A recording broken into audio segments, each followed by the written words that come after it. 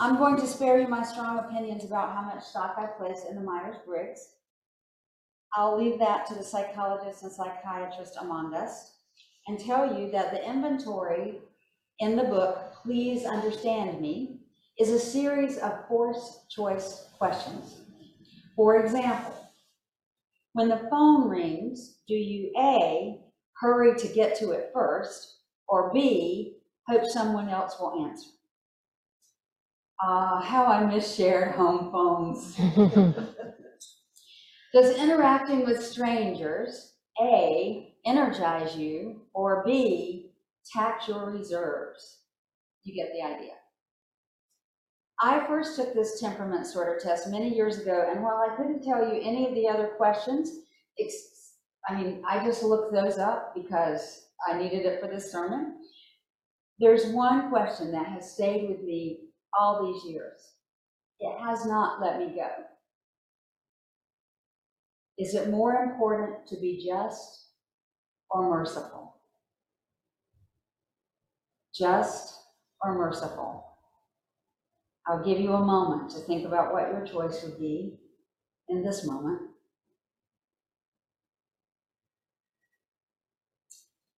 Our fifth principle that we agree as a congregation to affirm and promote is the right to conscience and the use of the democratic process in our congregations and in society at large.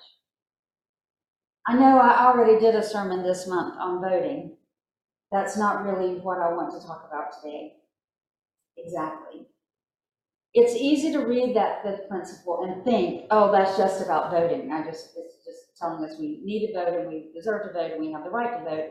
When the children sing this principle, they have a song that covers all the principles, and when they get to the fifth one, they sing, 5, all people have a say. It's to the tune of Do Re Mi. Sometimes this principle is explained to children as meaning that all people get a vote in the things that matter to them. Here at UU Loudoun, the entire congregation gets to vote on the governing board members and the nominating committee members. And if you call a minister, the whole congregation gets to vote on the minister. Every official member gets to vote on these things. How do you know if you're a member? You have to sign the book and make a pledge of your time, talent, and treasure. There's homework, too, and some things that you agree to, but really, signing the book, it's right here, signing the book since 1991, signing the book and making a pledge of support are the things that determine your ability to vote. Every person gets to vote on the things that matter to them, our kids learn. But that's not always true, is it? For several years, this congregation has been talking about moving from pews to chairs, long before I got here as minister. I hear you got close once and then something happened that took that decision off the table, but people kept talking about it. And then before the pandemic started, chair chats were held. At least 3 chair chats that I remember before the pandemic and one after, just in case. Donuts were provided when we were in person. Opinions were given about pews and chairs and what wood and fabric, and the congregation did vote on purchasing the chairs.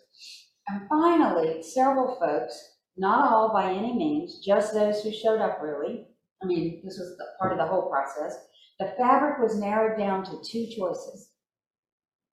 One was a light green with a bit of a sheen, and the other, sort of a blue-green, and the other was a slightly darker color, darker green, but more of a yellow-green, with flecks of light blue and yellow gold. I really liked the lighter green better. It seemed more versatile for any weddings or social events that we might have, and most any other color would have paired well with it. And then Jenna Court mentioned that it reminded her of hotel ballroom chairs in Las Vegas. And that's something that you just can't unsee. Eventually, it was decided to go with the other fabric, the one that wasn't my first choice, You have to hear me say, though, I wasn't going to make that decision for this congregation. I was just present to bear witness and help talk through it. But even though it wasn't my first choice, I did support the decision because a decision had to be made. And let me be clear, for the purpose of this sermon, Vegas ballroom chairs or not, I still secretly love the other fabric. And maybe others did too. Or maybe you wanted the blue fabric or the brown or some really dark fabric that you thought wouldn't show dirt or something else. We cannot and should not escape the conscience part of the fifth principle. Conscience is that inner feeling or voice that acts as a guide to the rightness or wrongness of one's behavior. Not to be confused with conscious, C-O-N-S-C-I-O-U-S,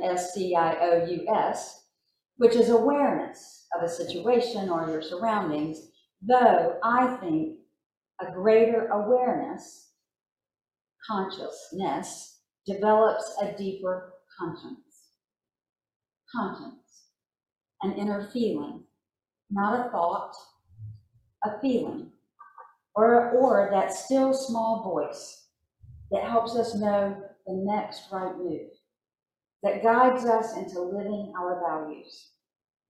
A. Powell Davies, longtime minister of All Souls in D.C., known as a great visionary and activist, called conscience the sight of the soul, S-I-G-H-T, the sight of the soul, with soul being that innermost part of each person that moves to a greater insight and wholeness.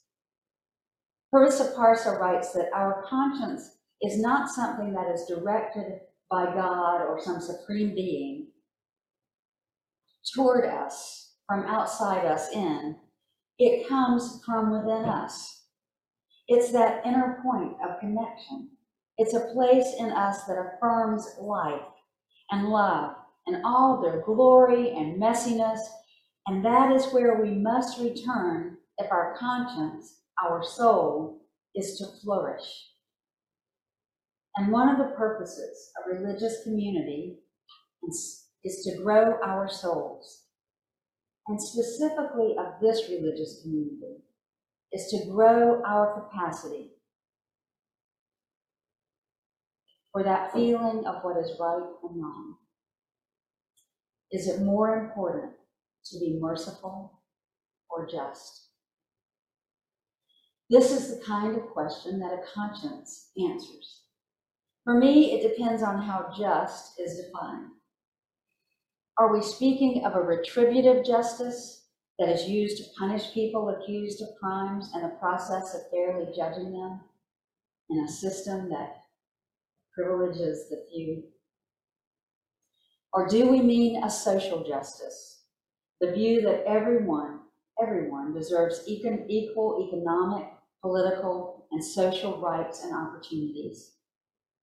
If we develop our conscience, especially as people of faith in a religious community, that cannot help but lead to a greater awareness. And once we are aware, once our eyes have been opened to injustice, then that expands our capacity to extend mercy. And mercy, true mercy, leads to an even deeper understanding of what justice means. That would be a nice, tidy little sermon right there. But not so fast. A greater question about the fifth principle, as it relates to our congregations and to society at large, is what we do when things don't go our way. When what we vote for doesn't win, our candidate or our cause, when our even our right to vote is thwarted, or the chair fabric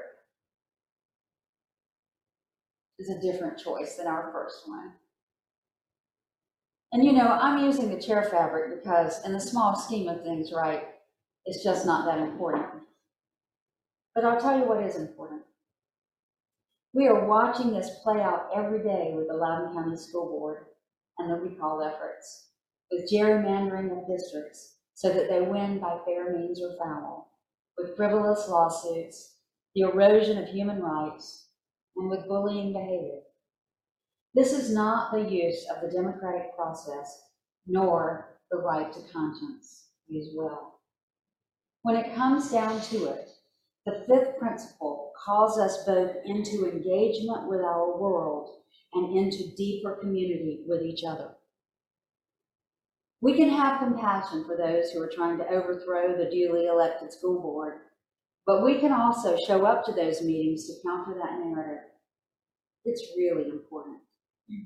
We often tell new members, in fact, we always tell new members when they join, that it's written into the new member recognition ceremony, actually, that there may be times when they are disappointed in this congregation that they joined, that they think is so wonderful.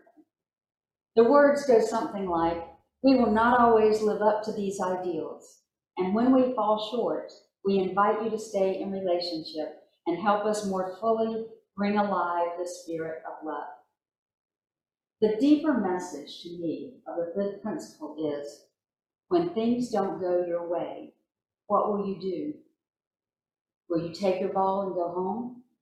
Or will you stay in community? Will you become a contrarian? Will you make it difficult for others to grow? Difficult for the church community to grow?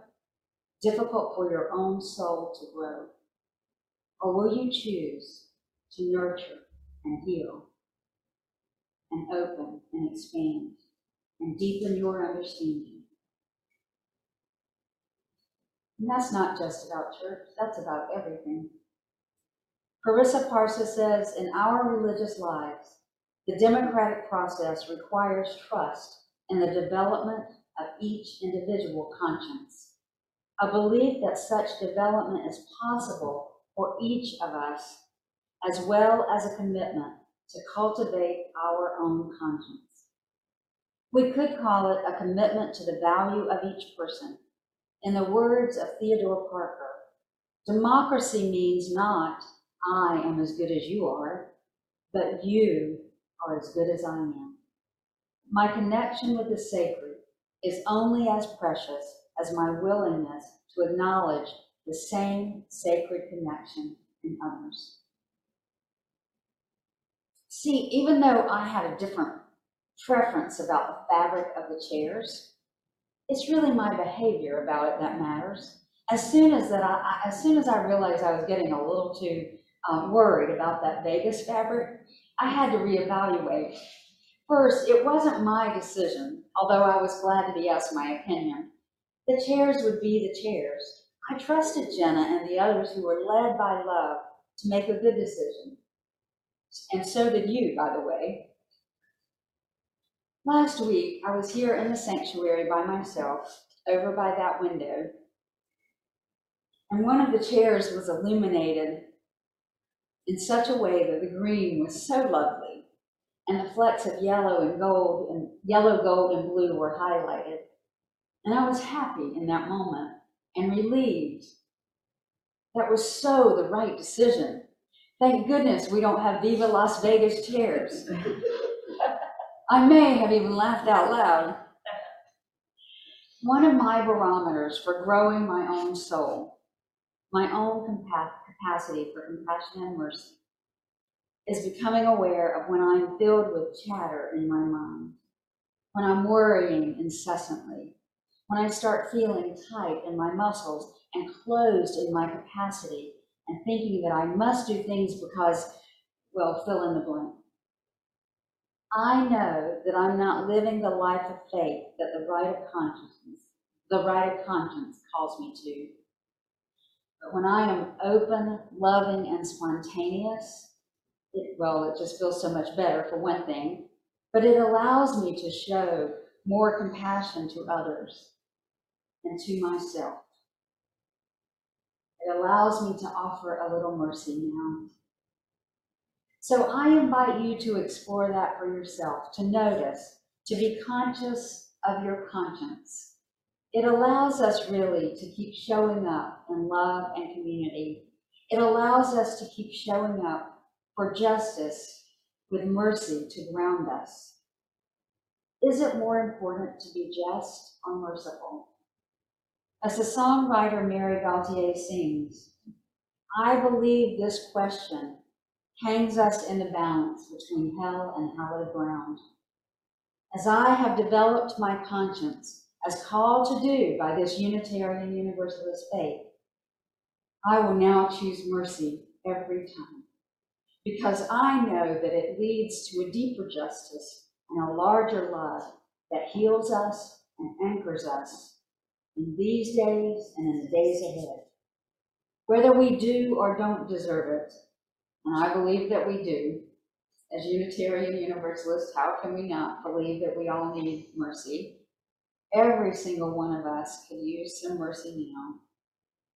And I just invite you to offer it to yourself and to others. Blessed be and amen.